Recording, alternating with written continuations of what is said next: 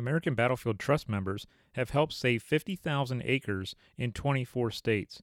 This land stretches chronologically from the Lexington Green to Appomattox Courthouse and geographically from Minnesota to New Mexico. If you would like to assist their efforts in preserving these battlefield lands in the United States, please log on to battlefields.org. Shepherd University's George Tyler Moore Center for the Study of the Civil War and Department of History invite undergraduate students from across the country to come and spend a semester at their historic crossroads in Shepherdstown, West Virginia. Their semester-long Civil War experience will immerse a select group of undergraduate students in collaborative learning, interpretive field experiences, digital humanities projects, public history programs, and a war and society approach to military history. For more information, please log on to shepherd.edu/Civil War semester or phone the George Tyler Moore Center directly at 304-876-5429.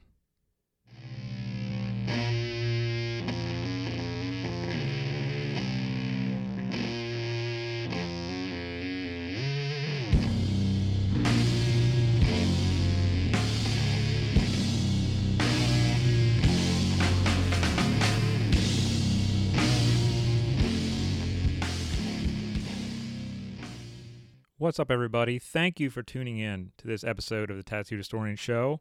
My name is John. I am the Tattooed Historian, and I'm so glad that you're joining us this week. This is a fantastic presentation by my friend James Taub. Now, James Taub has been friends with me for a couple years now, and he is a fellow military historian, and I thought it would be great to have him on to talk about the present state of the military history field and where we think the field is heading in the near future. There's always a change in the history field in some way, like a lot of other fields of study. As far as, if you study science or you study anything else, there's always change involved in that. Far too often, the history field can become complacent, and James and I spoke about that a little bit, and we spoke about how we see the future of our field. Now, I'm a trained military historian, and so is James, but our ways of doing military history are a little bit different. James is very operational in his coverage of military history. I like the personal. I like what the average soldier would have experienced in the field. That's just my way of doing it. I like to go from the lowest rung to the highest, and James likes to do the top-down kind of operational history. So together, we make a good pairing because it's like salt and pepper in a meal. But we're two different types of military historians. And it's really good to hear from someone who studies it a different way. And together, we can work to do some awesome things, and we have some projects we're thinking about in the future. But a few years ago, historians like us may never have spoken with one another together at a conference or on the same panel or anything like that. We have been two drastically different ways of looking at one event. I'm hoping that we can bring that all together here soon and bring panels together who are of different eras of history, different mindsets about one particular facet of history. I think that would make our field grow a little bit more, and James is of the same thought process. So we spoke for a little over a half hour, and he currently works for the World War I Centennial Commission, but his time with them is coming up. It's coming to an end, and he is going to be basically a history-free agent. So I wanted to give my friend a little bit of airtime to be introduced to a new audience, and who knows, that may open a door for him. You never know, and it's always good to help your colleagues and friends with that possibility. So I was happy to have him on. We spoke for a little while, and it went really well. I thought we had a good discussion. I hope that you do enjoy it. For some of you, military history isn't your thing, but you're going to see two different avenues of military history here. I'm definitely not a tactician, even though I studied, as a kid, I studied Napoleonic tactics. I'm not some tactician who just talks about that. I like to talk about the little minute things that make something work. So you're going to see two different ways of interpretation here, but that's what makes our field great. And I was so happy to have James on.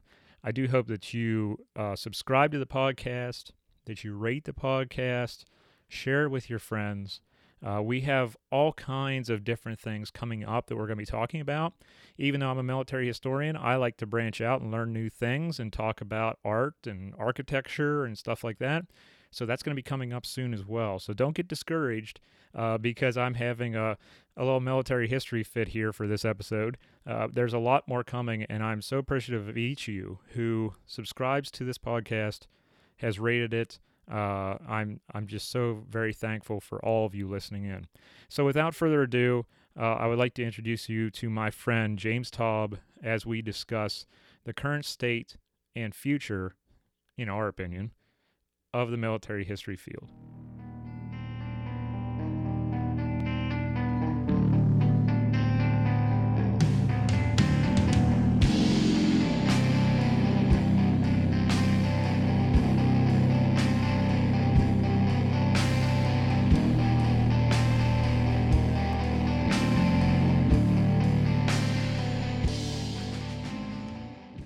Hey everyone, thank you for tuning in to this episode of the Tattooed Historian Show. I'm so happy to have one of my friends on here. James Taub is on the program, and you may remember James from back in October if you follow me on Facebook. We actually did a live stream interview from the Western Front Association East Coast Branches Conference, and James was hanging out there, and I pulled him on kind of as a filler, and kind of weird that he got the most views out of everybody, including Dr. Ed Lengel and a few other great authors. And so my buddy James got the most views, and I figured, what the heck, we need to bring him on the podcast. So James, thanks for coming on, buddy. Yeah, no problem. Really happy to be here. Yeah, I appreciate it, man. And you have done some great stuff over the last few years, including with your educational background. Would you like to fill everybody in on the past couple years for you as far as your education and what you've been working on? Yeah, sure. So I graduated from my undergraduate up in Carlisle, Pennsylvania, from a school called Dickinson College in 2015, and I was an intern at the Civil War Trust, now the American Battlefields Trust, as well as for the National Park Service at Gettysburg. And after that, I went on to get my master's degree from the University of Glasgow in Scotland. And with a focus on my main love, which is British military history focused on the First World War. And now I'm back in the U.S., starting to wrap up work here, working with education for the U.S. World War I Centennial Commission, and then looking for bigger and better things, and moving on, continuing with that World War I work and general military history work. Yeah, James and I are both military historians by trade, I guess you could say, right? We both got into it for that reason. We were both younger guys at the time, and we're interested in military history. And James went the World War I route, and I kind of went all over the map, trying to figure out all this stuff. But James has become more of the he falls in the line more of the tactical history of conflict, I guess you would say, James, right? Yeah, no, I definitely think I'm particularly interested in operational histories, right, and really combining that with social histories to form an overarching narrative. Mm-hmm. One thing that I'm really trying to do with not only World War I, but being back here on the East Coast, you can't not be interested in the Civil War or the Revolutionary War. Mm-hmm. Is really trying to take the best of what historians are creating now, which is very heavily social history. And obviously, a few weeks ago, you interviewed Dr. Carmichael mm-hmm. on his book on the common soldier in the Civil War, taking that and applying it to traditional operational histories, because I think it's really important that while we understand this new sort of background of the social history of the soldier, we keep in mind that there's still a lot of work to be done as we talk about what we would consider the more traditional military history. Yeah, I agree totally. The interesting part is James is along that operational and tactical end of it, and I've kind of fallen into more of the Carmichael vein, where where I've gone more to the personal level on things. And if you go back 10, 20 years, historians like James and I, we would just be like on different planets. Really, right? It's kind of like Yeah. now we're talking with each other more so, and that's going to just create all kinds of opportunities from great military historians of all veins, I think. And we're going to work together on some future stuff, so I'm looking forward to that. Very excited. Yeah. How has your international focus made you a better historian than you were before you left the States? I think it's really given me an opportunity to kind of look outside of what we're taught in the United States, and I don't think that's related to a specific form of teaching or a specific topic. I think that when we're looking at military history, it's becoming increasingly clear that eras, as well as themes, whether that be social military history or traditional operational military history, really have their blinders on very heavily, and folks aren't really interacting with one another to exchange ideas outside of their eras. Mm-hmm. So coming back to the U.S. now with my experience and my continuing work in the British Army and their history, there's a lot of interesting opportunities I think that brings for people who want to full-time study the American Civil War, for example. You know, the major theme for British military historians currently who focus on the First World War, and increasingly growing as we get to the 75th and further anniversary to the Second World War, is this idea of an adapting army, a learning army. The British Army that goes into combat in 1914 is not the same army that leaves combat in 1918. And people like to talk about that now as, they entered the war on the horse, they left on the tank and in the airplane. But there's a lot more to that. They're consistently changing how their organization works. They're consistently changing how their tactics work. The term that is used now and has been pretty much confirmed is this idea of the learning curve. They were consistently improving upon their mistakes, and there were, of course, tons of mistakes that occurred as they were trying to change and adapt to the conditions of combat on the Western Front and as well in the Middle East. But it was something that they eventually got competent enough at that by 1918 they were the predominant army on the Western Front, and they were able to fight a combined arms battle alongside their French and their American allies, which, if anybody has watched the discussion we had back in November, it was an Allied victory on the Western Front, a coalition victory. Mm-hmm. So we are coming back to the U.S., I'm seeing that a lot of those ideas aren't being necessarily applied to American topics. And, while I continue to focus on the British Army and the First World War, it's really growing with me that there are ways in which we can apply the ideas that British and European historians overall, because these arguments are also being given to the French and the German armies, as well as by professors like Grote Lucien, who wrote the AF Way of War on the American Army in the First World War. These ideas are applicable to, the Army of the Potomac and the Army of Northern Virginia, or the Army of Tennessee. So I think that there's some great stuff that we can really utilize there, especially if you look at unit histories.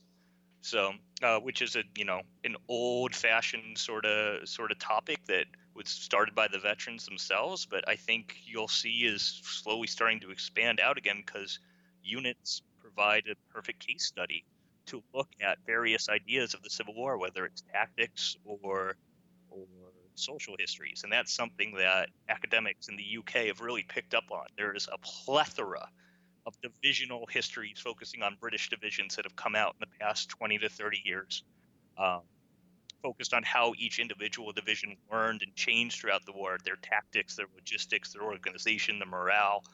And it would be very interesting to see, apart from a traditional history, how those arguments of change and adaptation can be applied tactically to the armies of other eras. Oh yeah, that's a fantastic point, because when I was talking to Dr. Carmichael the other week, we were talking about adaptability and overcoming certain situations, and a lot of people think, well, the soldier of the Revolutionary War or the soldier in the Civil War, they had to learn it in different ways. That's true, but the overarching theme of adaptability is still there. I think it'd be an awesome thing to just have a one topic discussion. Let's just say adaptability, and you have people from different eras talking about adaptability. Yeah. And how it's alike and how it's different for each era. Well, absolutely, because it totally exists in each era. Mm-hmm. And I think that you have really great historians focused on, say, the American Civil War, like Earl Hess, who's writing these tactical studies of the armies and talking about how they're dealing with change and adaptation. I haven't read it yet, but I've heard really great things about his new book on the Atlanta campaign. Yes. And how that deals with it. And it's being done for earlier time periods too. For any of your listeners, I'm going to dig back into my backbone as a British military historian here, but for any of your listeners who are interested in the 18th century, Stephen Brumwell's book called Redcoats, which deals with the British soldiers who fought in North America during the 7 Years' War, what we call the French and Indian War, really touches on that, as well as a book by Matthew Spring called With Zeal and Bayonets Only, which focuses on the British Army and their tactics and operations during the American Revolutionary War and how they really had to adapt and change for combat in North America. So it's a theme that covers any conflict that you really want to talk about. Going back to we could talk about how the Romans adapted against the Carthaginians. Right. It's something that's there. Right. And it's something that I believe is worth digging into a little bit more for topics like the American Civil War. And of course, even more so for the First World War and the Second World War, just because we've been doing it doesn't mean we should stop. Right. Because it's still a great theme. There's still a lot more we can learn about it. Right. Do you think that level of personal adaptability was kind of lost when we talked about operational history for a while, or do you think it was always there? It was just kind of like just underneath the surface. I think that it's there, and I think that a lot of times it's a lot easier just to write a play-by-play history. Mm-hmm. So let's take, for example, and I'm going to totally use this night to throw out my friend's books. I'm going to say that, but let's take for example, there's an operation in early December of 1917 on the Passchendaele Ridge, which is a failed operation by two British divisions, the 32nd and the 8th, to kind of expand the salient that had been created by the Third Battle of Ypres, also called the Battle of Passchendaele. And the only references you see to this action are, play-by-plays. There's, we moved here, we did this, we moved here, and we did this. Mm-hmm. And we fought these guys, and we suffered this many casualties, and then we moved here. Mm-hmm. And so you see that for a lot of eras, and you see a lot of new books coming out on specific units or specific battles that are just that. And it doesn't matter what era we're talking about. Right. There will always be that sort of popular history because, frankly, if you write it in a certain way, it's a good read. It's an entertaining read for nerds like us who are really into that kind of stuff. Mm-hmm.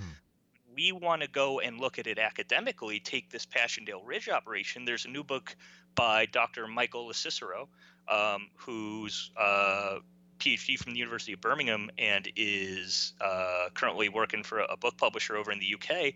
He takes this operation and dissects it. We talk about why these certain things happen. Why did they choose? You always have to ask why. Any good investigator, any good historian is asking why. Why did these divisions choose to attack at this certain point? Why did it fail? What did they do wrong? What did they take away from it? What were the mistakes? What were the successes? So all of these questions need to be asked. And, you can also take that with some of the social history, combine that social history that both of us are so into that traditional military history with a little bit of investigation. You've got a great history. The units that are attacking on the Passchendaele Ridge are Scots, they're English, there's an Irish battalion. And these are guys from across the UK. They are relieving Canadians and Australians originally. And so they're going to write a distinct social history of the war. And a lot of these guys choose not to write about this particular night action because it was a disaster. Mm-hmm. But, why do all of these things occur is the question we need to ask more often. And I'm trying to be better as a historian when I actually write, and consistently after I write a paragraph, I ask myself, why did I write that? What's the point of that? And so looking at traditional military history, I think there is so much room for expansion because historians before us only wrote political. Right. So investigating exactly why certain decisions were made, why certain actions were taken, why certain engagements resulted in the ways they did are, I think, something that we can't throw aside. Because to move on to the social understanding and understanding why Private so and so wrote about whatever war he was fighting in the way he did, you still need to have a basic understanding of the actions that person was engaged in, and you still need to understand the organization that he was in. You can't simply play off his background, which is an incredibly important aspect, but you need to understand the overall organization that that person was in as well. So that's why I think there's still so much more room for traditional military history and operational military history to expand. There's so many great social histories out there, but there are countless ones that come off of basic organizational mistakes really in the writing, and I think that we really do need to revisit as historians that basic level of military history. Now, we don't need to revisit it as historians were doing in the 1930s to the 1950s, Right. which is the bugles and the flags and the glory and all that. We understand war is horrible, Right. and we're doing a much better job of understanding the social impact of war and the psychological impact of war upon people engaged in it. But we can't throw away that traditional understanding, because with that comes the basis of understanding of everything else. We can understand the impacts a war had and study the economic and the social and environmental impacts even that a conflict has. But in its heart, military history is about the military. So we do need to understand that. Where do you think this might be a queasy moment for some people to think about, but where do you think we went wrong as military historians back in the day? Because and I'm not saying we personally, I'm saying we as military historians and we as a field, where do you think we lost our way if we did it all? Because it seemed like it was a hot thing for years and years and years to study, and then it just consistently dropped for years, and then it became an idea of, well, if you're into it, then that means you're a warmonger or you're into combat or you're into whatever. When in actuality, I think that a lot of friends of mine who are military historians treat conflict like a doctor treats like a virus or AIDS or something. And I hate to put it that way, but you look at it to eradicate it, or you look at it to understand it so it doesn't happen again. Yeah. Where do you think we might have missed the it wasn't sexy anymore, let's put it that way, where it was like, oh, why are you studying that, that's depressing or whatever? Well, I don't think we went wrong anywhere per se. I think that the trend you see with the social military history comes out of the 1960s and the anti-war movement associated with the Vietnam War and other wars shoot off from the Cold War. But I don't think that anybody's been wrong. I don't think that anybody has belligerently tried to squash traditional military history. But I think that what needs to happen necessarily is, I think instead of saying people went wrong, I would say people put blinders on. And we have to understand and appreciate the times that those historians were living in. And I know a lot of listeners were alive in these times. But you think about where we are now. I don't want to show my age, but there's only been 8 years of my life where the United States has not been in a war. Right. And I can't remember a time when they weren't talking about some conflict and some U.S. troops were casualties. You see it, and it's nothing like the people who went through the Second World War, the Vietnam War, or any other conflict. But we're a country that's been through a lot over the past 25 years, and we, so I think a lot of that has to do with who we are now. And so I don't think you can blame people for not wanting to study traditional military history. I don't think I think people are looking at history like people throughout time, eternally, are going to look at the past to better understand themselves. Mm-hmm. So the real idea here, I think, is that we need to appreciate that while we're trying to understand in our present, we need the context of the past. Right. We can't simply look at the past through the lens of the present.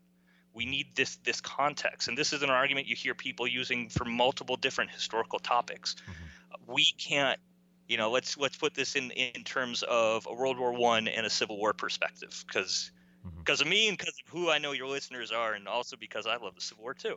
Right. We can't, in 2019, sitting here talking to each other, simply say, General Burnside was an absolutely horrible general for ordering those assaults at Fredericksburg, and we can't say that General Haig was an absolutely horrible general for the July 1st, 1916 assaults on the Somme, unless we get the context that they were making those decisions in. Right. We can say, oh, Burnside was throwing brigade after brigade after brigade against Maurice Heights. That's horrible. And we could say that was horrible and that was a bad decision. But why? Why did he feel that that was necessary? And what was he lacking as a general that made him make those decisions, so that we today can say, oh, probably shouldn't do that again. Right. There's same with Haig. We could talk about the learning curve and how the British Army adapted, but in the end, July 1st, 1916, the first day of the Battle of the Somme, is a colossal military disaster in many ways. But unlike Burnside, Haig learns from that and changes and adapts throughout the rest of his career on the West. So, put yourselves in the shoes of the people then, without thinking about yourself now, and I think that will help remove part of we were just talking before. I'm in no way consider myself pro-war. I've never been in the military, Right. and I am very active promoting anti-war thoughts, but I still have this interest, partly because I think a better understanding helps prevent. Right. And I also think that there's there are tons of topics that are wholly worth studying when you have the context of the other events going on. Yeah, it's one of those, there's always been that line of uh, what was that? Lions led by mules.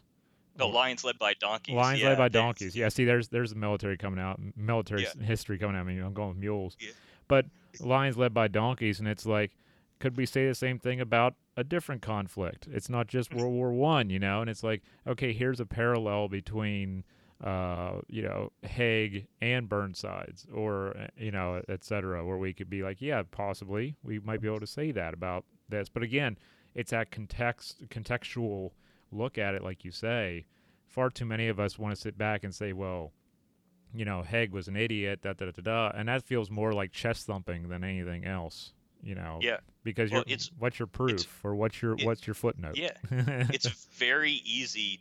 And this doesn't have to specifically be a statement about history. It can be a statement about anything. It's very easy to find someone else's flaws. Right. When looking from the outside. Right. And so I think the question that we as historians looking at military history have to say is, why were these flaws present, and did they take any steps to correct them? And were these even considered flaws at the time? Let's take Haig, for example. Haig was not considered at all a villain in the years after the First World War, or a bad general. He was the guy that won the war. He was the guy that beat the German army. I mean, there's a perfect example of this, and I think we talked about this back in November, but there was a statue of Field Marshal Haig outside of Edinburgh Castle, which is the traditional heart of the military in Scotland, and it was right out in front, right before you walked into the castle. And now it's actually been moved way into the back. You have to cut through like certain alleys, and you go into a square called the Medical Square to find it. And that just shows how the opinion of Haig changed, and it was in the 30, 40 years after his death. Wow. Right? So it's people in later times formulated a different opinion of him based on what they were living in then, because it was the 60s when it was the height of the anti-war movement, when the lions led by donkeys argument came out. Mm-hmm. So, and it's an easy argument to make. You see, if you look from the outside, you see British generals in chateaus 30 miles behind the line directing assaults that result in thousands of casualties. Right. But at the same time, put yourself back in 1919, 1920, they're just recovering from the war. You have a field marshal who defeated the German army. And, you'll hear people say, oh, the German army wasn't defeated in the field. That's actually something that comes out of the Nazis, the stab in the back myth. Right. The German army was thoroughly defeated in the field in 1918 by the combined might of the British, the French, and the Americans. And so, but then you have this general who comes back to Britain, and he's one of the leading officials in helping soldiers with charities, with ex-servicemen's associations. So he was considered to be this great guy. Right. The Somme was a black mark, but there are black marks in any victorious army. Right. I mean, look how long it took the Army of the Potomac to beat the Army of Northern Virginia. Yeah. They won in the end, but there's tons of black marks on the way. Right. So it's how we change our perception over time that I think is something I'm particularly interested in, the historiography of it. That we really need to understand. And same goes for people like, I think one of the closest equivalents I could think of for the Civil War are guys like McClellan, who the soldiers loved. Right. But obviously there's many more politics involved with him. But it's something that has changed dramatically over time. From a guy who was considered he was opponent of Lincoln, but he was considered to be someone who was cautious with his men's lives, to the guy who could have destroyed the on multiple occasions and failed to do so. Right. So, right. There's evidence for this everywhere. Yeah, I mean, I've met people who, going back to the World War I era for a second, I've met people who hate Pershing because of the last hours of World War I. They're like, why would you be attacking on November 11th? Especially people who lost an ancestor in November of 1918. Yeah. There's a lot of animosity there. And it's like, okay, well, why did this, not the death, but why was the attack occurring? And what was going on in that? And some people just don't want to look at that because, their great-grandfather was killed on November 10th or something like that. And so it's more of a personal feeling kind of a thing instead of a historical look at an event. Like you and I would look at it differently than someone who lost someone on November 10th. We'd be like, well, why did they launch that attack? Why was that going on? And we would look at it with an open mind. Some people, you have people who are Monday morning quarterbacks, and you have people who have a lot of feelings towards it because they lost someone. And then they formulate an opinion and they stick to it, which is natural. But we're trying to rebel against that in a way. Oh, 100%. And I think I'm one of the people who falls into the camp of I'm not sure how I feel about Pershing. Not for his November 11th and his last few weeks of the war fighting, but in everything he did during the First World War. Right. But that's something that needs to be comprehended, I think, by anybody looking at this. And it's once someone grasps the basic facts of whatever topic they're studying, we need to do a better job of then introducing them to investigation and sort of theoretical arguments to improve their understanding. I think people should be asking questions and never take anything at its face value. Right. It is so, and that can be applied to so many arguments. But especially with the First World War. I think the First World War, because it's been so long that this lions led by donkeys sort of argument has existed and it's entered public memory and the public idea of the First World War, it's going to and has been a long process to sort of change that in terms of the public perception. And I think with the eras like the American Civil War, which now over the past 5-6 years has become such a hotbed of debate because of Confederate monuments, because of memory of the Confederacy, right. I think that the American Civil War as a time period will start to be looked at again, obviously socially, because it needs to be. Hmm. It's one we still very much need to have the majority of the public understand that the American Civil War was fought over slavery at Hmm. its root, Hmm. right? Hmm. And but then looking at it from the military aspect of the American Civil War, I think that we need to completely revisit it. I think that we really don't have a good understanding of what a Civil War battle was fought, how it was fought, excuse me, Hmm. and why they were fought in the ways that they were. Right. Look at the wars that were fought around it: the Crimean War, the Russo-Japanese War, the Franco-Prussian War. Right. Those wars are all fought very differently to the American Civil War. And why is that? It's those wars all have examples of infantry assaulting frontal fortifications, and in some cases succeeding, but you very rarely see that in the American Civil War without an extenuating circumstance. And this is something a good friend of mine, Eric Burke, who's doing his PhD down at UNC, have been talking about. It's the American Civil War is increasingly, to me, seeming like an anomaly in the overall timeline of military history. And I think that there's so much room for people who want to study the American Civil War to ask that question: why is that? Hmm. Right.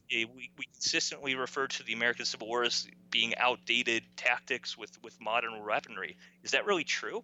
Right. Because the casualty percentages are about the same for all the other wars that are occurring on both sides of it, Hmm. including the First World War. You just see larger numbers of casualties because there are more people overall. Right. So what is, I think that there's lots of amazing things we can start to discuss in terms of the military history of the American Civil War, and a lot of conflicts as well. Hmm. This is something that's just opening up in the Second World War, as we go farther and farther away from the conflict itself. I mean, this year's the 75th of D-Day. Right. Um, and you've seen this with the American Revolution as well, with historians really starting to argue and getting into the public mind that it wasn't, this elite British army lining up, firing against Americans who were hiding in woods, because it was Hmm. Americans who were doing the lining up more often than it was the British. Right. So you can see tons of examples from other eras of how this is working. And it's time for historians from all these eras to finally get their heads together and discuss each other's topics and Right. really start to share these ideas. Yeah. I mean, I would. We see it all the time in the field where it's like, okay, this conference is strictly on the Revolution. This conference is strictly on the Civil War. This conference is on historical memory of World War One or whatever else. And it's like, why can't we just like cross pollinate here? You know, Yeah, why can't we come together and formulate something, an even bigger narrative of a certain topic, and yeah, come up with a human experience of something based on the context of why an attack happened and et cetera, instead of dividing all of us up and saying, well, I don't talk about that era because it's not my jam, but we might have something in common. You could talk about World War One, and I could talk about the Revolution or the Civil War, or vice versa, or whatever, and we're still going to come up with some great topics to cover in each other's lane, and we can still sit on the same panel, oh, absolutely. and Yeah, I think that's where, in my opinion, I think that's where part of our field is going with the new students and the new crowd, moving in that direction. Do you think that we could be heading in that direction as far as we're going across? I don't want to say party lines, but yeah. we're going across era lines here, where we're like, well, hey, you're studying World War One, that's cool. I have something to draw off that from the Mexican American War. Oh, yeah. No, I think that that's you. I don't think that it has been or will be possible to simply say I'm a Civil War historian or I'm a World War One historian. Mm. I think you'll have to say I'm a military historian and have an understanding of a wide array of topics. And I will say that I feel more comfortable saying that I'm a historian the more topics I read about outside of my base, my home in World War One. Mm. Um, and and I think that interest for me really started because I do come from the Civil War originally. Growing up here, working at Gettysburg, going to college in South Central PA, Right. you can't not love the Civil War. Right. It's such an interesting and fascinating topic. But one thing that always stuck to me as I drew closer and closer to studying the British Army was everybody talks about, oh, the Crimean War, when McClellan was an observer there, and how many people have actually read a history of the Crimean War? And it's Yeah. who can tell me about the Battle of Alma, the Siege of Sebastopol? So I think that increasingly we're going to have a closer understanding of the era surrounding what we consider to be our primary focus, and also just to see, in part, for not only an understanding of the eras in general, but an understanding of the historians who study them, Mm-hmm. because that interchange of ideas is incredibly important. And I think that both as academic historians and very vitally as public historians, because it's not the people sitting in ivory towers writing their books that are going to be the face to face with the audience. They're going to get all those books in all the bookstores, and people will buy and read them. But the people who are out on battlefields, the people who are in museums, Mm-hmm. this is where that interchange also very vitally needs to happen. Just so we help install with the public a better understanding of the conflicts that we're so passionate about studying. Mm-hmm. So would you say to some of my listeners, as a kind of hey, try this on for size, is to get out of your comfort zone for a little bit Absolutely. and read something different, maybe in the same vein but a different era or whatever? Yeah, 100%. I think that there's no shame in continuing on reading about your era. Mm-hmm. There's no shame in only going to a conflict associated with your era. If you're a Civil War guy, there's no shame reading about the Crimea or the Mexican-American War or the Franco-Prussian War, right? Right. But you don't necessarily need to retain the facts that you would about reading about the Civil War. I hope you would, but take the themes, Mm-hmm. take those ideas, take what the people are saying about the Mexican-American War, Mm-hmm. and then go back and look at those Mexican-American War vets who are serving in the Civil War and try to justify their experience and try to justify their decision based on who they were 20 years previously and what they saw and what they experienced. Mm-hmm. One guy that I'm particularly interested in is a gentleman named Field Marshal Ian Hamilton, who was the British observer with the Japanese army in the Russo-Japanese War. And he saw Japanese troops conduct amphibious landings against the Russians and storm Russian defenses at the point of the bayonet. And he said, oh, this works. We can do this. And in 1915, 15 years later, he's in command of the Gallipoli expedition. Mm. And you start to see why certain decisions were made based on this officer's previous experiences. Right. There's a justification for those decisions that they're making. So, right. Take that with you as you then say, this person was a horrible general. You can absolutely say that, but you should also be able to say why they made their decisions. What was their thought process? And I think that's where the real strength of someone who's interested in this history lies. So. Yeah, that's a great point. And I've always wondered that, before we wrap up here, I've always wondered how, when we talk about like McClellan and everyone's like, McClellan's got the slows and McClellan is this and McClellan is that, I've often wondered how his time in the Crimea may have carried over. And from what he saw in Crimea to what he knew would happen, in his front at, in Antietam or anything like that, I always wondered if Crimea was always in his head, where he remembers that, like that British officer did for Gallipoli, and taking something away from there. I've always wondered if that was a factor in some of his decisions, but that's a whole other that's another monograph in itself. That's another book called No, 100%. The psychological impact of Crimea on George McClellan. That'd be an interesting one. But that ties back into what you previously said, and that I agree 110% with that. Yeah. With the, before we wrap up here, with the future of our craft and all that, we're going into a newer era. We're able to form our own groups online and chat about this kind of thing and get this stuff motivated and moving forward a little bit better than we could 10, 15 years ago. How do you see the new generation of historian pushing the ball forward here? I see it in a few ways. I think that, as I kind of hinted at previously, we need to do a better job as historians of taking the blinders off, not only for our eras, but taking the blinders off based on what kind of historian we are. And I'm talking in that regard about public historians and academic historians. Mhm. There's a very fine line to walk between the two, but between being a PhD historian working at an Ivy League school or being a battlefield guide at Bull Run. But I think there needs to be an understanding that both of those people are historians, and they should be able to share, hey, as the battlefield guide should be able to go to the academic and say, this is what the public is asking, and this is Mhm. what the public wants to know and what they don't know. Mhm. And how are we going to discuss ways to change that? And likewise, I think that the public historian shouldn't be relying on the same sources from 50 years ago because they enjoyed that.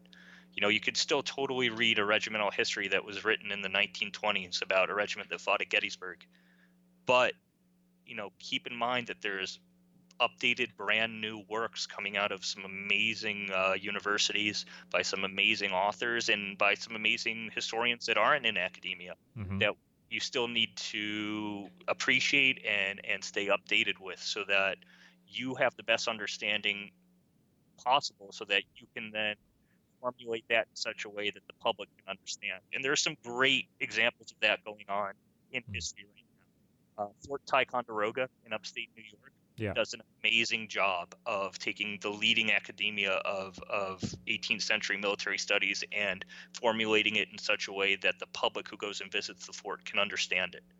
And there's several sites that come to mind that really do a great job of doing that.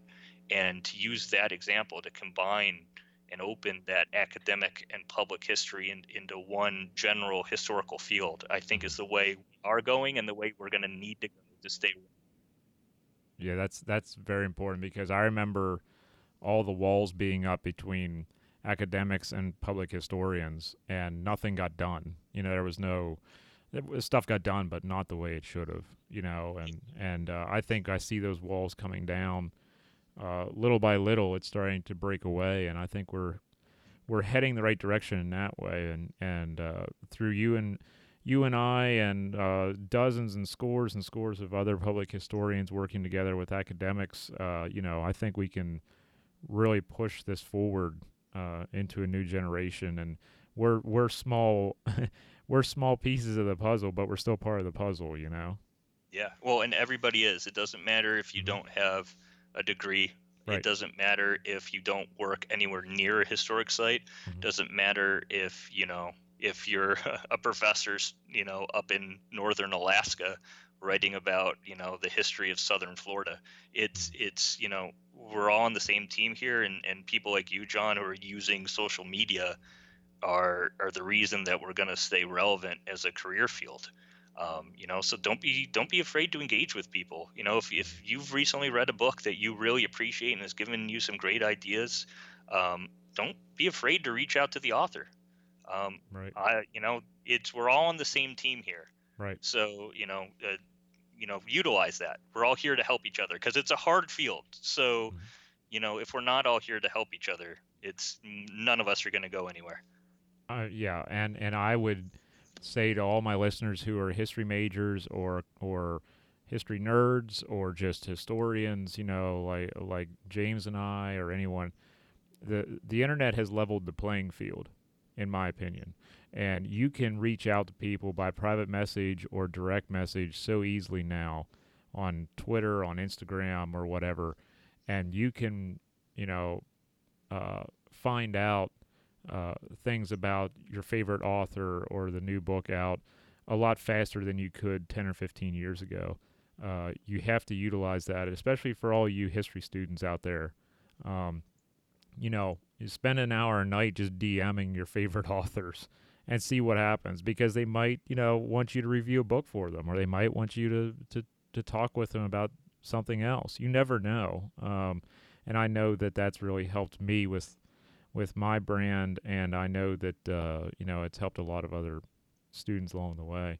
But I really enjoy being able to sit down and talk with people like James and some other great historians out there who have really embraced this new era of, basically saying we need to break down these walls between academia and public history and quit putting ourselves up on a pedestal and just get some work done, and James, you're in that same boat with me, and we have some plans we won't release here just yet, but we have some ideas that James and I are talking off air about over time, so you'll be hearing a lot more out of us, including I heard we should probably go to Poutine Fest together, but that's a whole different story. Yeah, Poutine Fest. If we could tie in the Canadian War Museum, that would be the trip.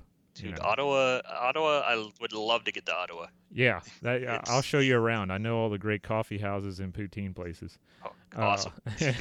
But hey, buddy, I appreciate you being on, and I know that a lot of my listeners remember you from our little gig in October, talking for 15 minutes or so, and I appreciate you coming on here and letting us know your background and your thoughts on the field. And I know that we're going to get together soon and do a lot more. So I appreciate it one more time, you coming on here, my man. Yeah, no problem. Anytime. All right. Thank you all for listening. I appreciate it. Tune in very soon for the next episode of the Tattooed Historian Show. Take care.